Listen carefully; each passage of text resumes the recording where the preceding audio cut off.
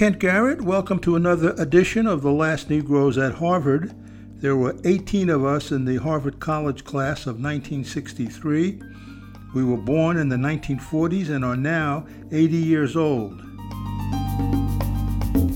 In 1959, we were the largest number of blacks ever admitted to Harvard.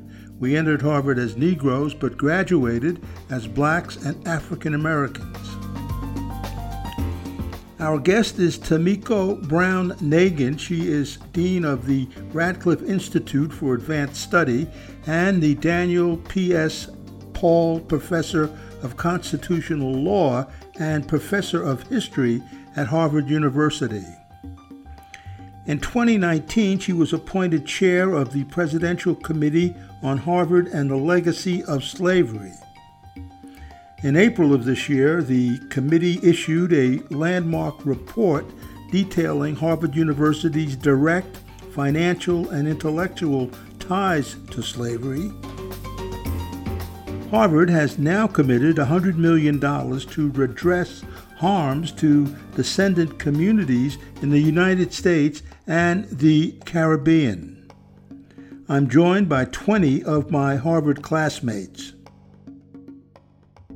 Hi, I'm David McGregor, 1963 from Queens, New York. I spent my career in architecture and urban design, and I'm honored to have you with us today. Bill Collins, live in Aiken, South Carolina, class of Harvard 63, grew up in the Boston area. Navy, visited Japan several times. You guys are talking about going to Japan to sing. I didn't go there to sing, but I went there at the cost of the U.S. government and then Westinghouse Electric Company later on. Live in Aiken now, been here about 30 years. Came here to work, now retired from paying work. Peter Grilli.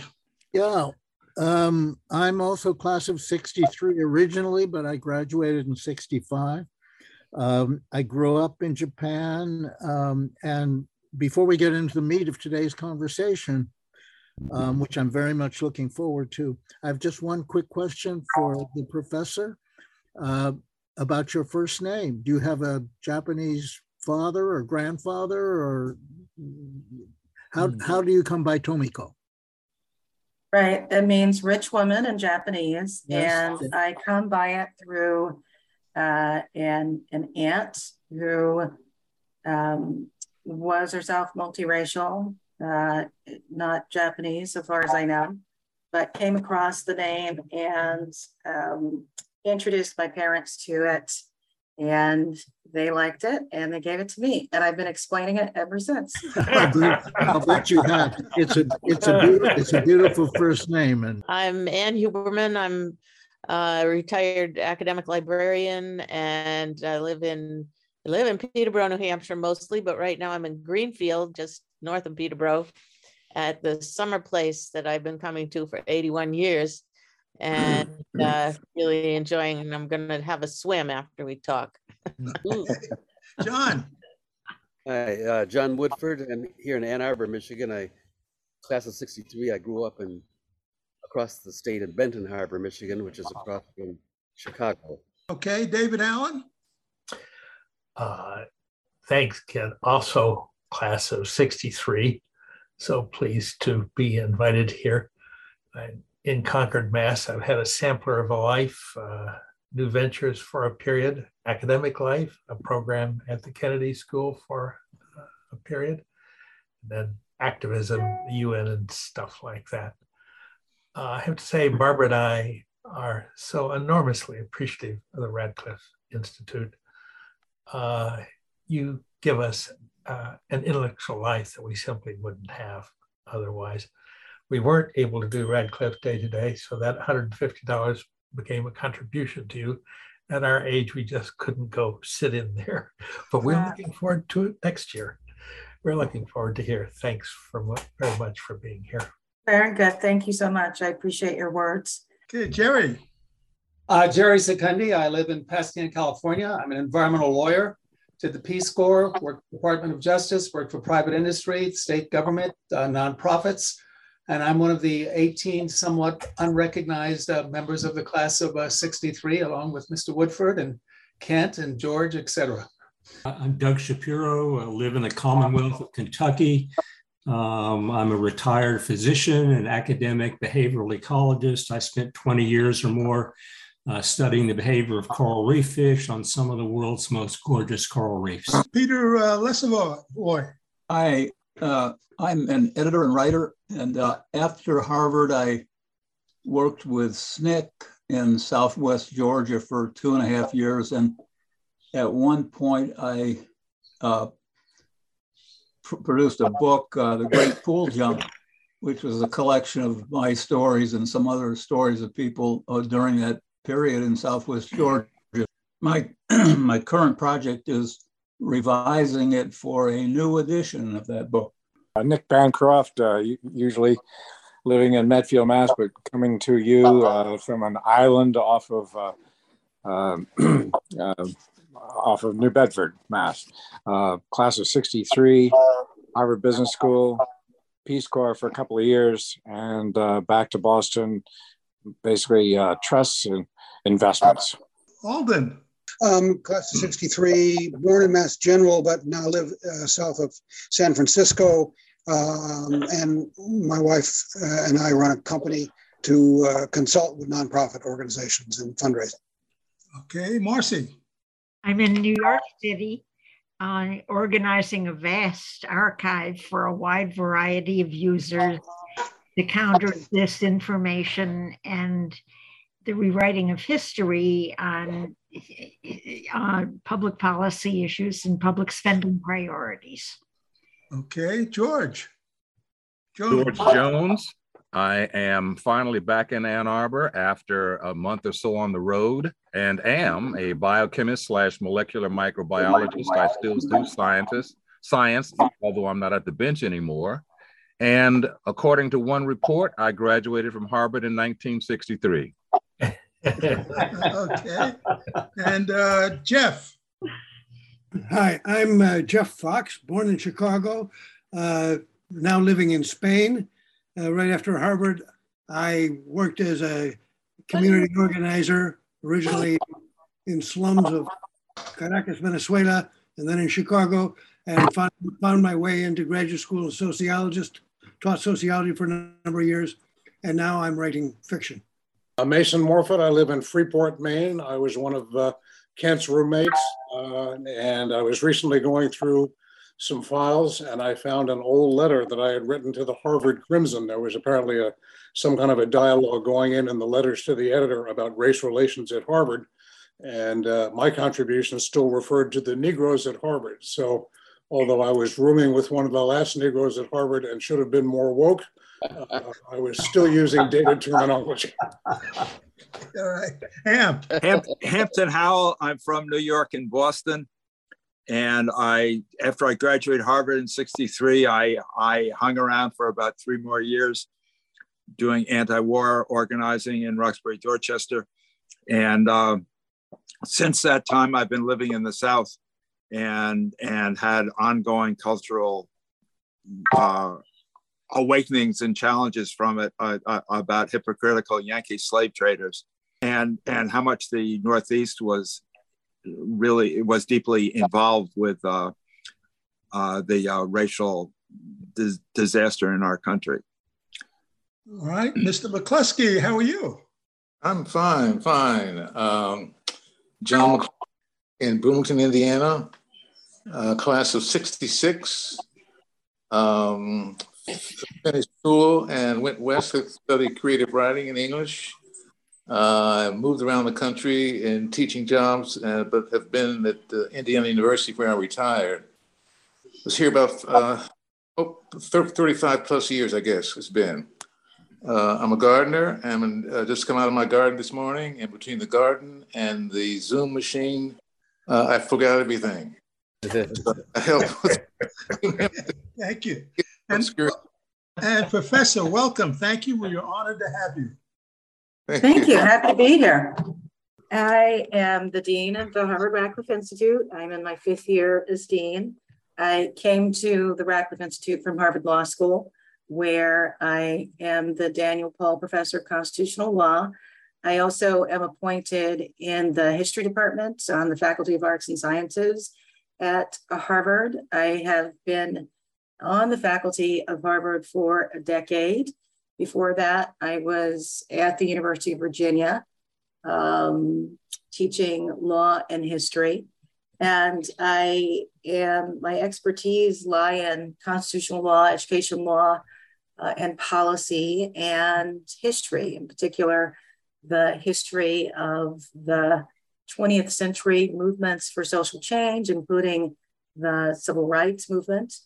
And I have published any number of scholarly works, including 2 sole-authored books. The most recent one published this January, A Life and Times of Constance Baker Motley, who was the first African-American woman federal judge. Some of you may recall that Associate Justice Jackson held up Judge Motley as a role model when she was introduced to the country, which was, I was delighted to hear. I have also published a social and legal history about the civil rights movement, using Atlanta as a jumping off point, articles about various issues in constitutional law and education law. And more personally, I was born in the Deep South in the state of South Carolina. My ears pricked up when I heard mention of Aiken. I was actually born in small town Edgefield, South Carolina, which is quite well known, one might say infamous, as the birthplace or the stomping ground of some of this country's archetypal racists. Most recently, probably people remember Strom Thurmond.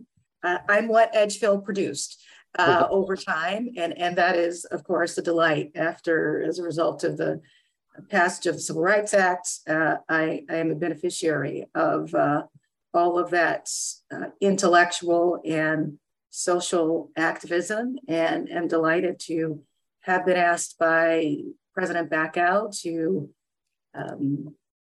chair the committee that produced this report. It is it's historic, it's monumental. It took 2.5 years to write, and including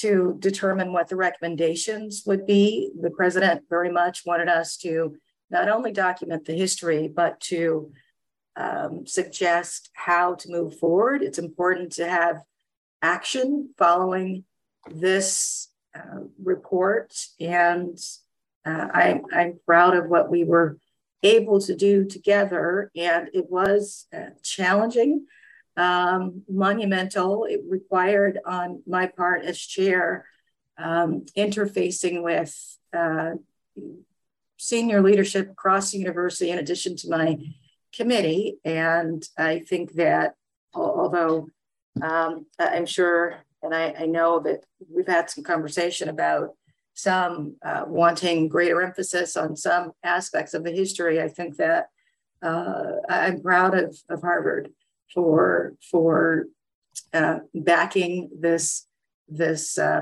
report, and I'm looking forward to seeing how the recommendations unfold over time.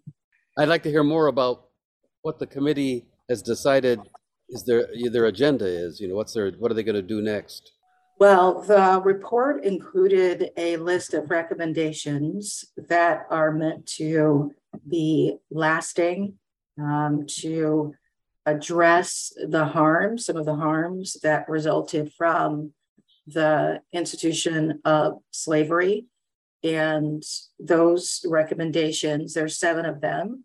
One was the concept of establishing a Harvard Legacy of Slavery fund, which the president and the Harvard Corporation backed.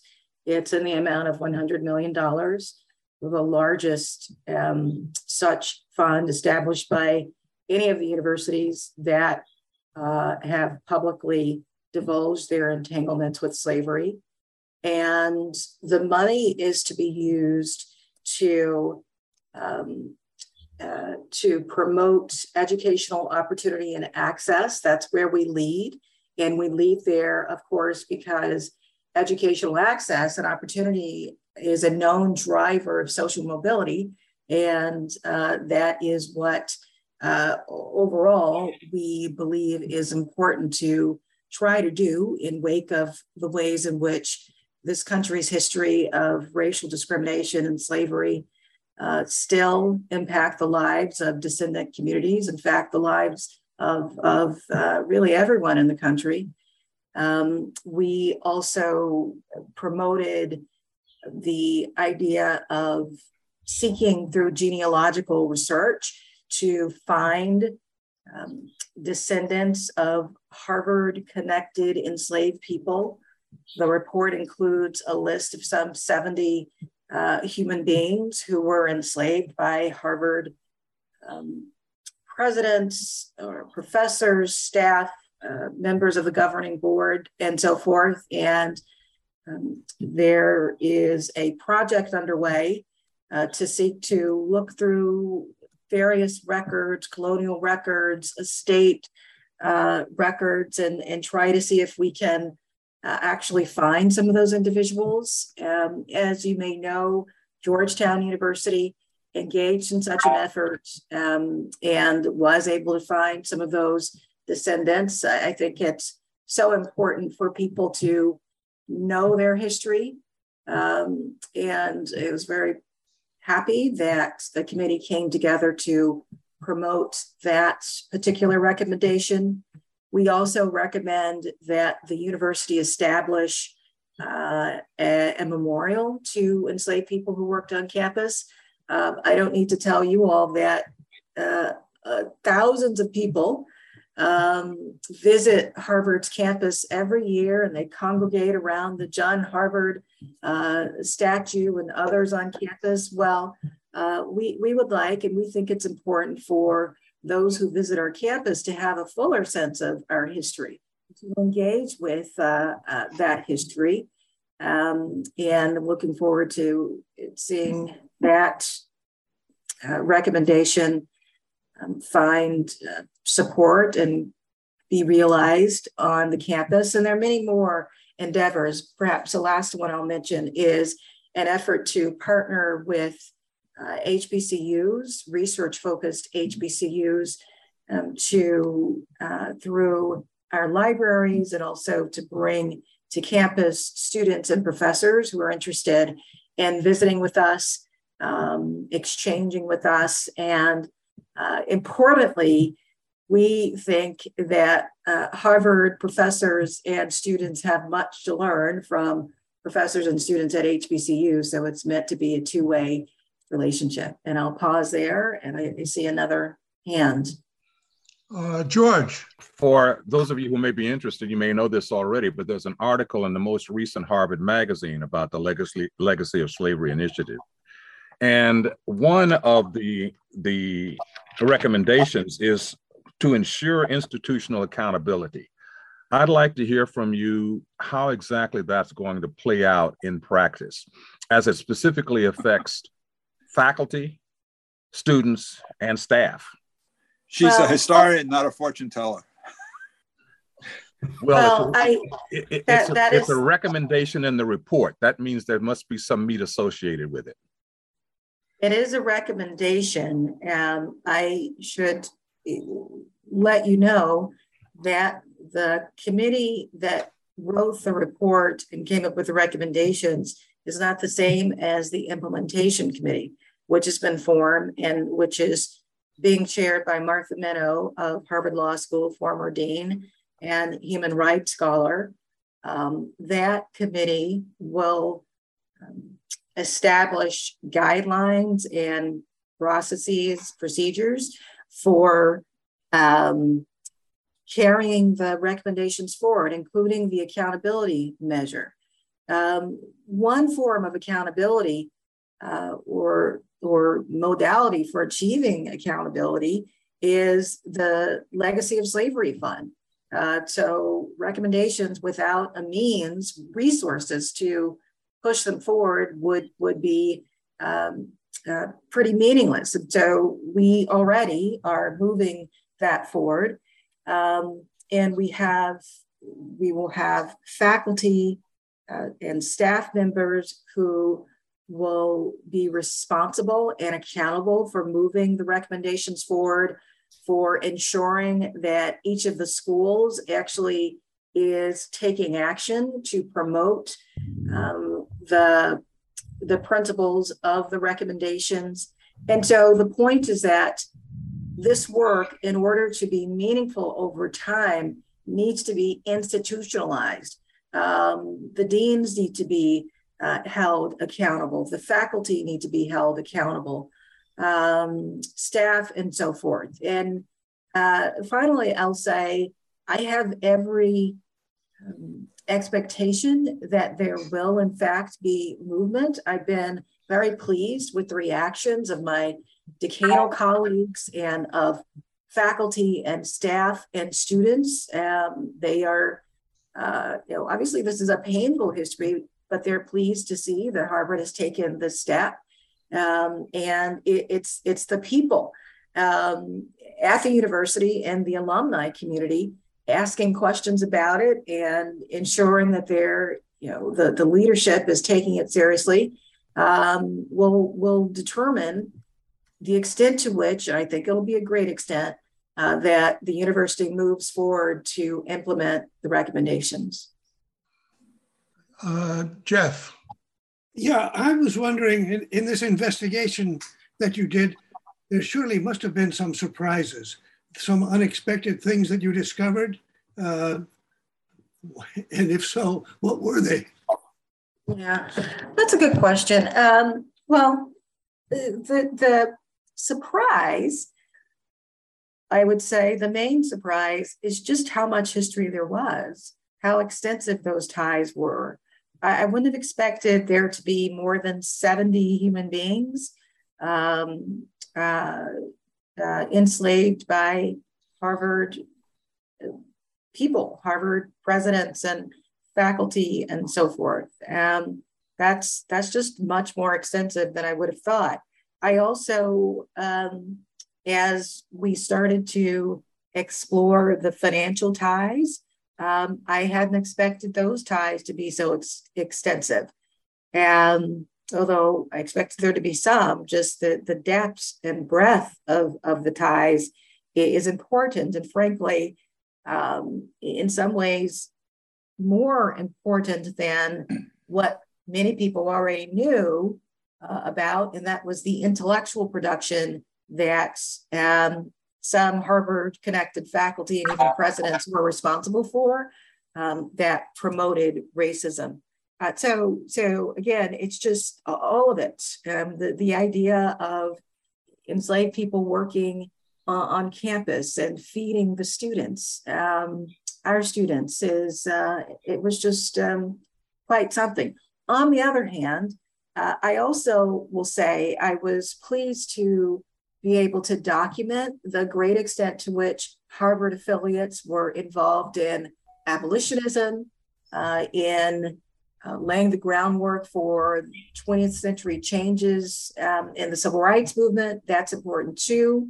And many of those individuals were white, they were Black. And I, as a civil rights historian, I was determined that the reports not stop with the enactment of the 13th Amendment, but come forward in time and capture that dialectic of some people connected to Harvard continuing to support segregation and discrimination, but at the same time making sure that we lift up that history of engagement and activism that over time resulted in change at Harvard and in the nation in general.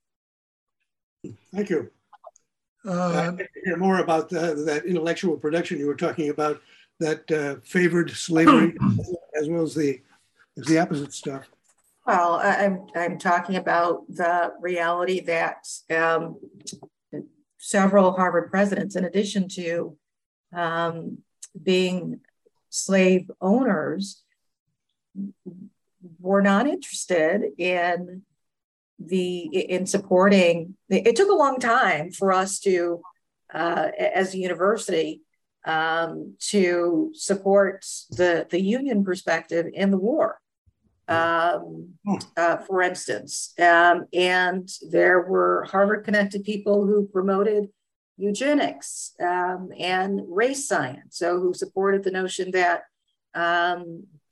whites and African Americans are from fundamentally different origins. And of course, all of this racism is wrapped up in anti-Semitism as well. They are companions, we're companions in the history of the university. And so there's quite a lot there in terms of the intellectual legacy supportive of slavery and discrimination. On the other hand, we also graduated W.B. Du Bois, who is a towering intellectual figure who did so much to write scholarship that helped to disestablish Jim Crow and vestiges of slavery and racism. And so there again, you have both elements of our racial struggle represented in the history of Harvard. Thank you. David Allen. I'm more than curious what has been the response at present-day Harvard after all this has emerged. And now I can ask, if we bring that dialectic forward to today, I have no idea, but the guess is that there, of course, will be a happily very strong voice, quote, on the left for, let's, for goodness sake, get our civil rights correct. Let's move beyond the racism that's characterized our society from the beginning. And I'm suspecting there are voices on the other side who might give some lip service to the report, but not entirely be unstuck from that other side of the dialectic from the past. And of course, I'm only asking about your impressions here, that's all. But still, since you've been really at the center of this maelstrom, I'm curious what's happened in Cambridge, at Harvard, in response to this, especially if it's across that spectrum. Thanks. Sure, happy to speak to that to the extent that I can.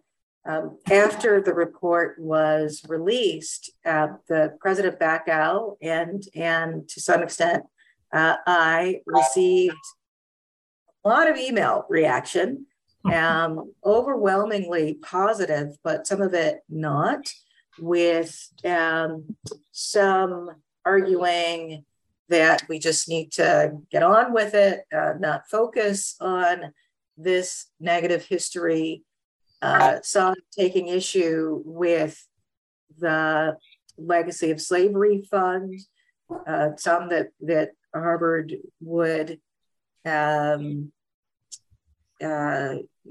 feel a responsibility to establish such a fund. Others saying that given the harms of slavery, that it was not enough. Some complaining or comparing the history of slavery to other forms of ethnocentrism, nativism. And so there has been a spectrum of responses, but I think that overwhelmingly it's been positive from the individuals whom I know about, the alumni community, faculty, students. Of course, there are those on our campus who are quite bothered by this history, disturbed by it. And that's not surprising. However, I do think it's important to have written the history. The truth can be painful, hurtful. But we're a research university. We have to engage in truth-telling about every subject, including our own history. And I say to those individuals who are disturbed by the history, well, consider it a call to action for taking actions in one's daily life to work against this history, to form relationships and friendships across lines of race, to push back against the vestiges of discrimination. And it seems to me that that is the best outcome here. We can't erase the past.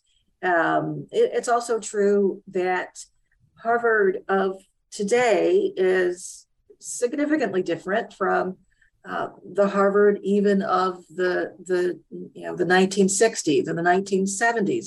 We're in a very different place as an institution. Certainly, I would not have taken on this task if I didn't believe that.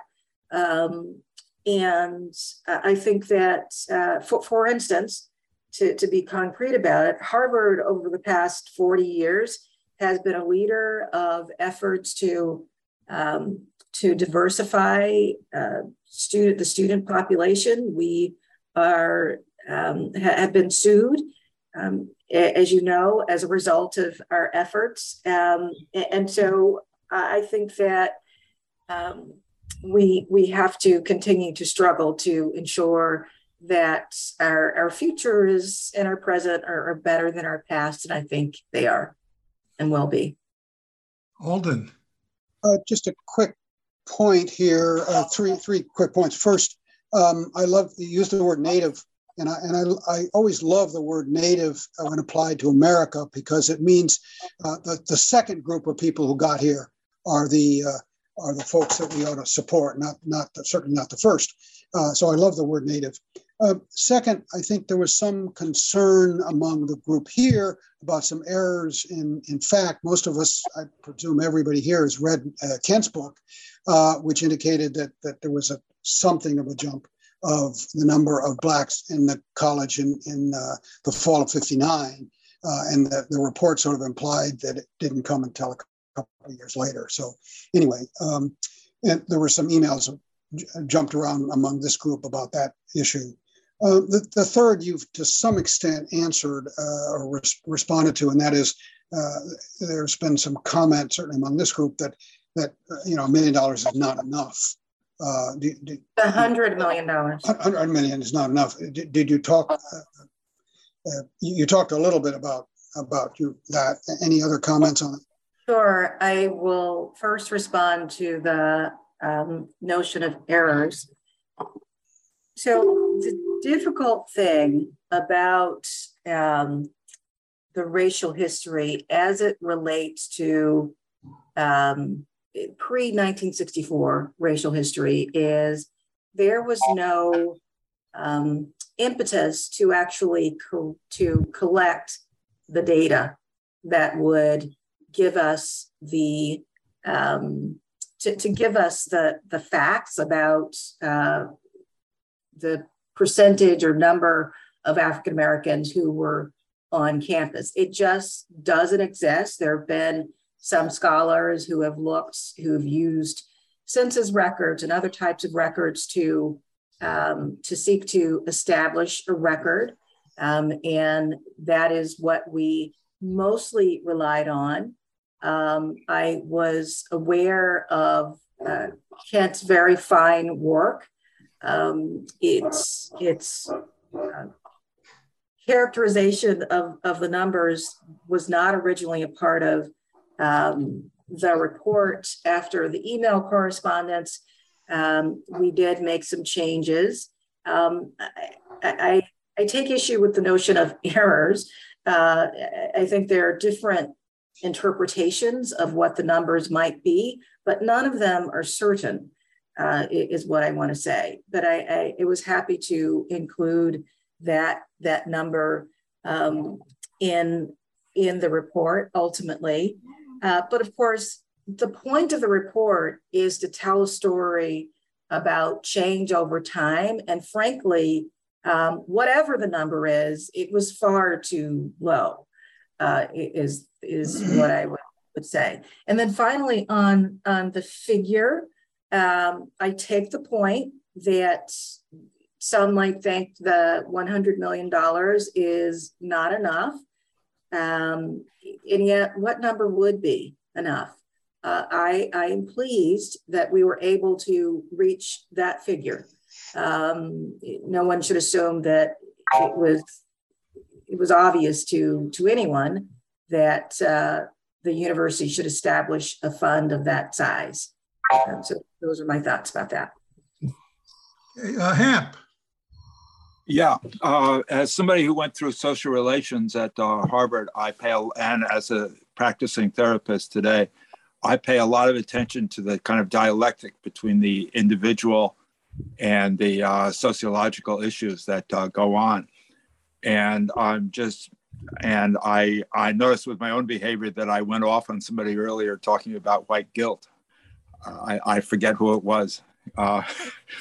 Anyway, I'm glad that you're trying to look at this overall picture very much. And I was struck. I was having a dialogue with a friend who just asked me to react to a book that she had dedicated to me, and which shocked me. And she was referring to herself as a descendant of slaves in it, and how much that had influenced her. And for myself, when I was trying to respond to that, what I could come up with was slaveholder, even though I have no reason to believe that there were slaveholders in my family or that there were not. I haven't been able to find out that information despite asking about it several times. And what I like about the approach that you're taking, Dr. Brown-Nagin, is about the total picture, making it balanced. And, we can get into, there's a lot of antagonism about CRT, critical race theory in the South, and outrage about it being taught anywhere, any place. And I think the same thing can happen in terms of the work that you're doing. And I am glad to, I just really like the balanced approach. And I had lost track of abolitionists in terms of alternatives to white guilt, period. When you say you lost track, what do you mean by that? The only identity I could come up with quickly was slaveholder, and that was a distortion. Well, it was important to me to write a report, as I said, that did include the dialectic. Our history is complex. The country's history is complex. And just as a scholar, I seek to find a balance. That's the way life is. Yeah. Yes. And so thank you for your comments. Spencer. Yes, I'd like to quickly thank you for a fantastic job that you did over the whole group did over the last 2 years. Your group, the legacy group, and especially this all the new information that you gave about the slave history, which was unknown and already had a tremendous impact. As you know, beyond the university as well. And I think that's good. I would like to have just two quick questions. One is about alumni and their, because we're, of course, you noticed by the pictures, we're alumni, and we are interested, I think, in what role alumni should look to in terms of their wisdom contributing to this new thing, new initiative. And the last thing I'd like to say is that relates to the positive versus the negative, that in the future, is there a role for emphasizing the positive things that Blacks have done at Harvard that point a way to the future, where I know that they had a I too am Harvard movement and students there 2 years ago. But that's because they don't know about the history of the fighting people at Harvard and the fighting people of America, Black people. And I think that given that balance, it can both emphasize the horror of the slavery, but also give a role model for students at Harvard and around the country that we have been more than victims. And that during the slavery period and beyond, as was mentioned here, you know, the abolitionists, and then of course the Du Bois people, there were many more people than Du Bois. And we're tired of getting just Du Bois as being the guy who did stuff at Harvard. So going all the way back to the Grimke's and the Warmoth Gibbs, who was a soldier there in World War I, and he went on and came back to Harvard, and then he became the head of North Carolina AT&T and was a mentor of the students, who did the first sit-ins. I mean, there's a marvelous, positive history at Harvard that I'm very interested in doing, since we were very much a part of that history from 1869 on. And I think that that kind of getting a reaction to you from those two things, alumni, and then the positive thing, the abolitionists, the Robert Gould Shaws, 54th Massachusetts, and all like that. Sure. Thank you, Spencer. And we have spoken a bit on these matters before. Just a few reactions. One, we are, through the Radcliffe Institute, organizing an alumni panel about Blacks at Harvard, and that will be in the fall. And the point of that is to allow people to share their stories. People will be able to talk about some of the figures that you mentioned, or at least those who are connected to them in the 20th century. And we also, I have a staff member who is updating the website to discuss some of the other figures in Harvard's history who would represent what you're calling the positive side. And third, I do think that, as I said, I went quite a long way to incorporate the history of Black agency into this report. Didn't have to do it, wasn't asked to do it. I did it because I thought it was important, and it's a part of my own scholarly trajectory and commitments to do that. I would urge you to keep in mind that there is a vast audience for this report. And although you may know the history of W.B. Du Bois chapter and verse, I assure you there are many who do not. And it's important to for those individuals to emphasize Du Bois and Charles Hamilton Houston and many others. And I will conclude again by inviting you or saying that this report was not meant to be the last word. And if people want to write about important figures or social activism at Harvard, I'd say please do. It's something I've thought about myself. Even something like the protests of 1969 have been written in a way to minimize women and people of color. There's so much to be done, and I invite you to be a part of writing that scholarship and others if it's something that's important to you. Doug.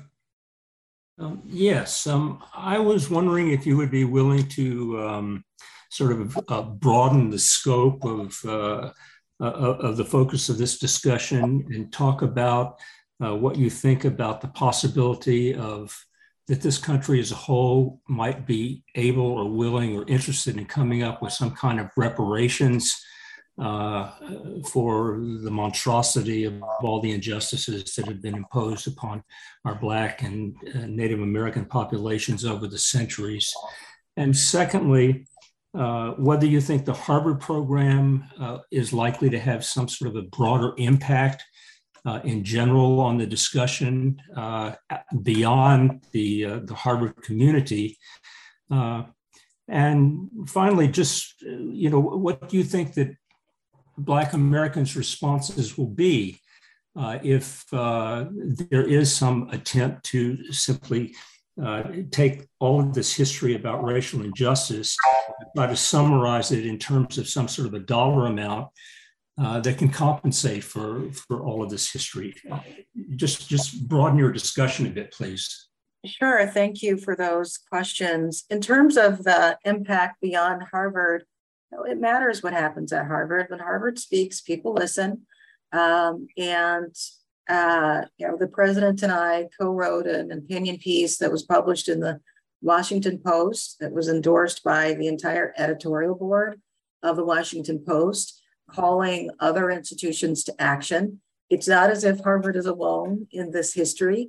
The Congress itself, the Supreme Court, presidents, the history of slavery touches all of our institutions in this country. And I have had feedback from individuals, and the president has at other institutions, who praised the scholarship in the report. And I have every sense that there will be a broader impact and already has been.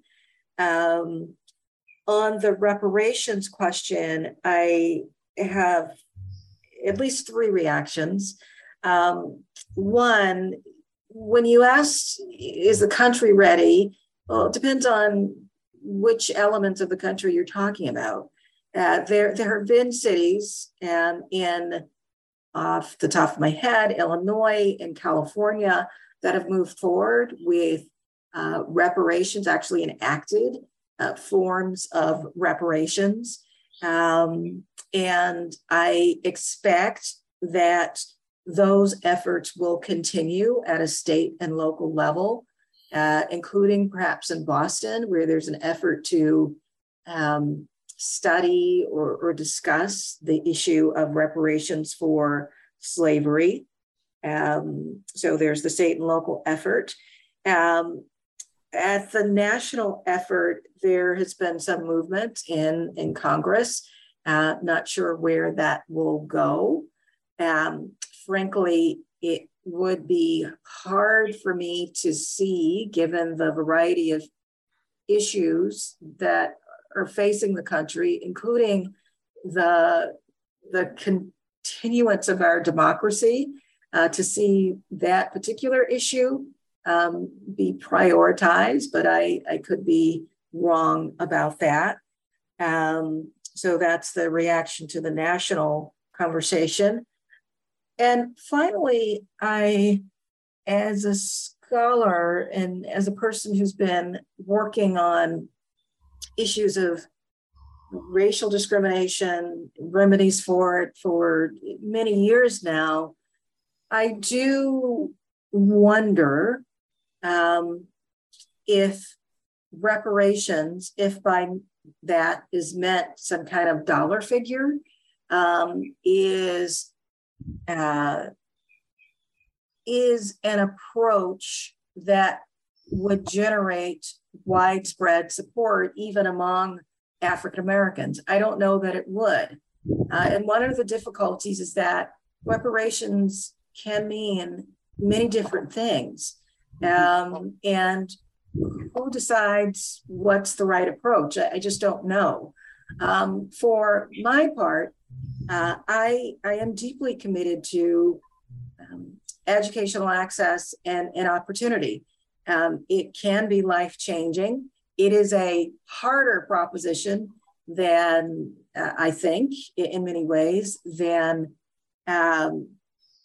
monetary damages, to use the legal term, for racial harms. And yet it can be life-changing. And I can tell you this based on my knowledge of the vast literature, but also my own life. So that's how I see that issue. Thanks for the question. All right. Finally, maybe Peter Grilli, you had your hand up.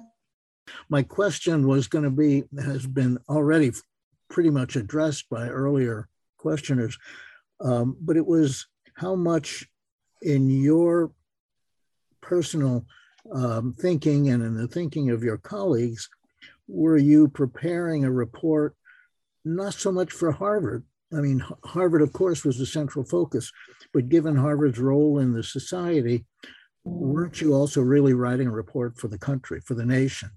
And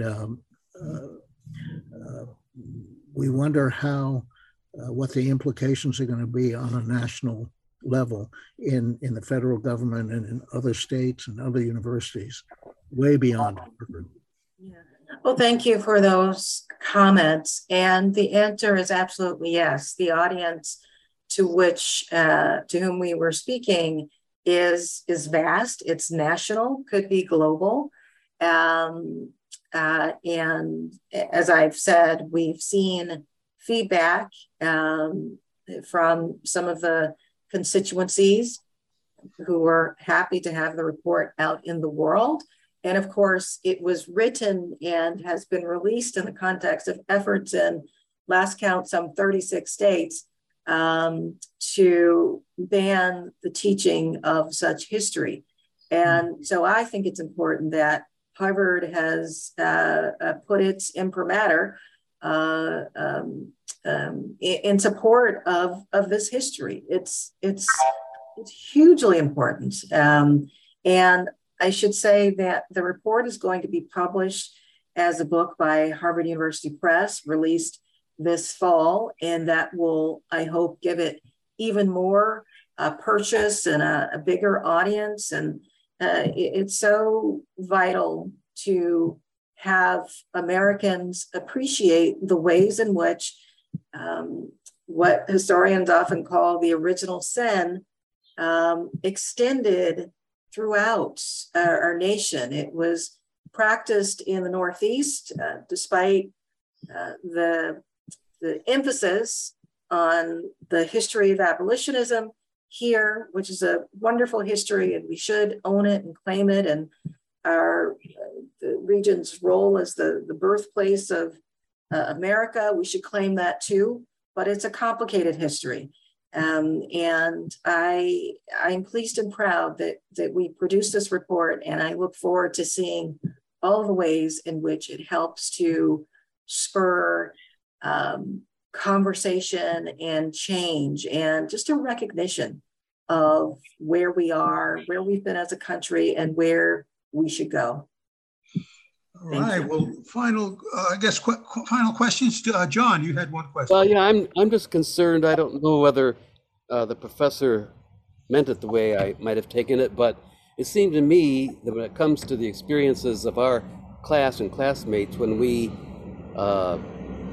knew who we were and could count each other very easily, I don't understand how the historiography or the methodology of figuring out how many of us were there at that time could be thought of as somehow invalid or imprecise or unreliable in determining even our cohort. It seems to me that we were there on the campus, we met together, we would easily count each other, how many of us there were.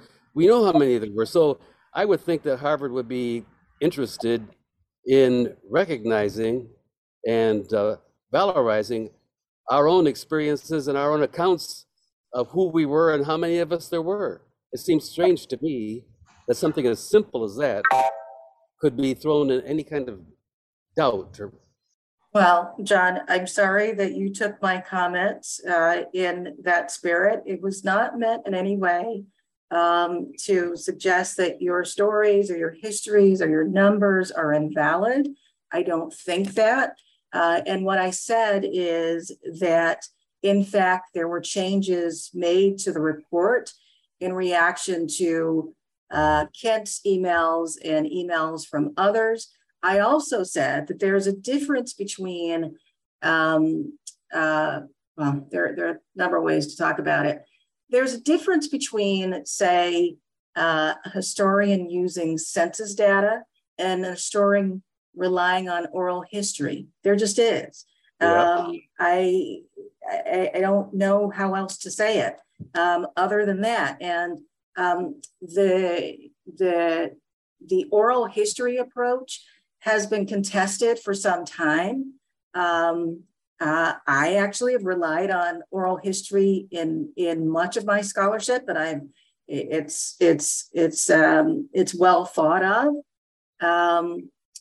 And so nothing about the originally chosen path is meant to say that there's anything invalid about the history that Mr. Garrett wrote in his book. It's a fine book. I read the book. I like the book.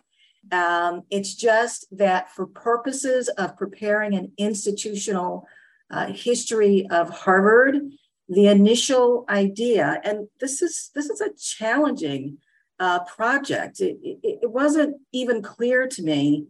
Well, we went with what we thought would be the best approach given the many audiences that we were responding to. And it wasn't just the class of 1963. There's a much bigger number of constituencies here. And so that's how I'll respond. And again, I did make changes. I hope that you can appreciate that this is a complicated issue, but in no way, and I hope that you can appreciate, given all that I've said and who I am, I wouldn't be in a position of trying to invalidate or say that the history is invalid. That's not what I'm about. We want to thank you for coming on, and thank you so much. Well, thank you for having me, and I've enjoyed the conversation. I'd like to say one thing, and that is thank you very much for all the work you've done, and you've given us another reason to be proud of the Harvard connection. Yes. I have at times been embarrassed by the Harvard connection for reasons I think everybody will understand. They think that you're a snob, or you're, or that you're a rich guy or something. But this is really something that is very good to hear and makes me very happy to be connected. Thank you. Oh, that is so meaningful. I really appreciate that. Yes, we are Harvard. We are representing Harvard these days. Okay. Take care. Okay, thank you. Take care, everybody. Thank you. Bye-bye. That was Harvard professor Tomiko Brown Nagin. She was chair of the Presidential Committee on Harvard and the Legacy of Slavery, and is dean of the Radcliffe Institute for Advanced Study and the Daniel P.S. Paul Professor of Constitutional Law and Professor of History at Harvard University. And that's it for this episode of The Last Negroes at Harvard. I'm Kent Garrett. You can hear more episodes on our podcast, which you can find on Apple Podcast and Spotify, or from wherever you get your podcast. Plus, you can read all about us in the book, The Last Negroes at Harvard.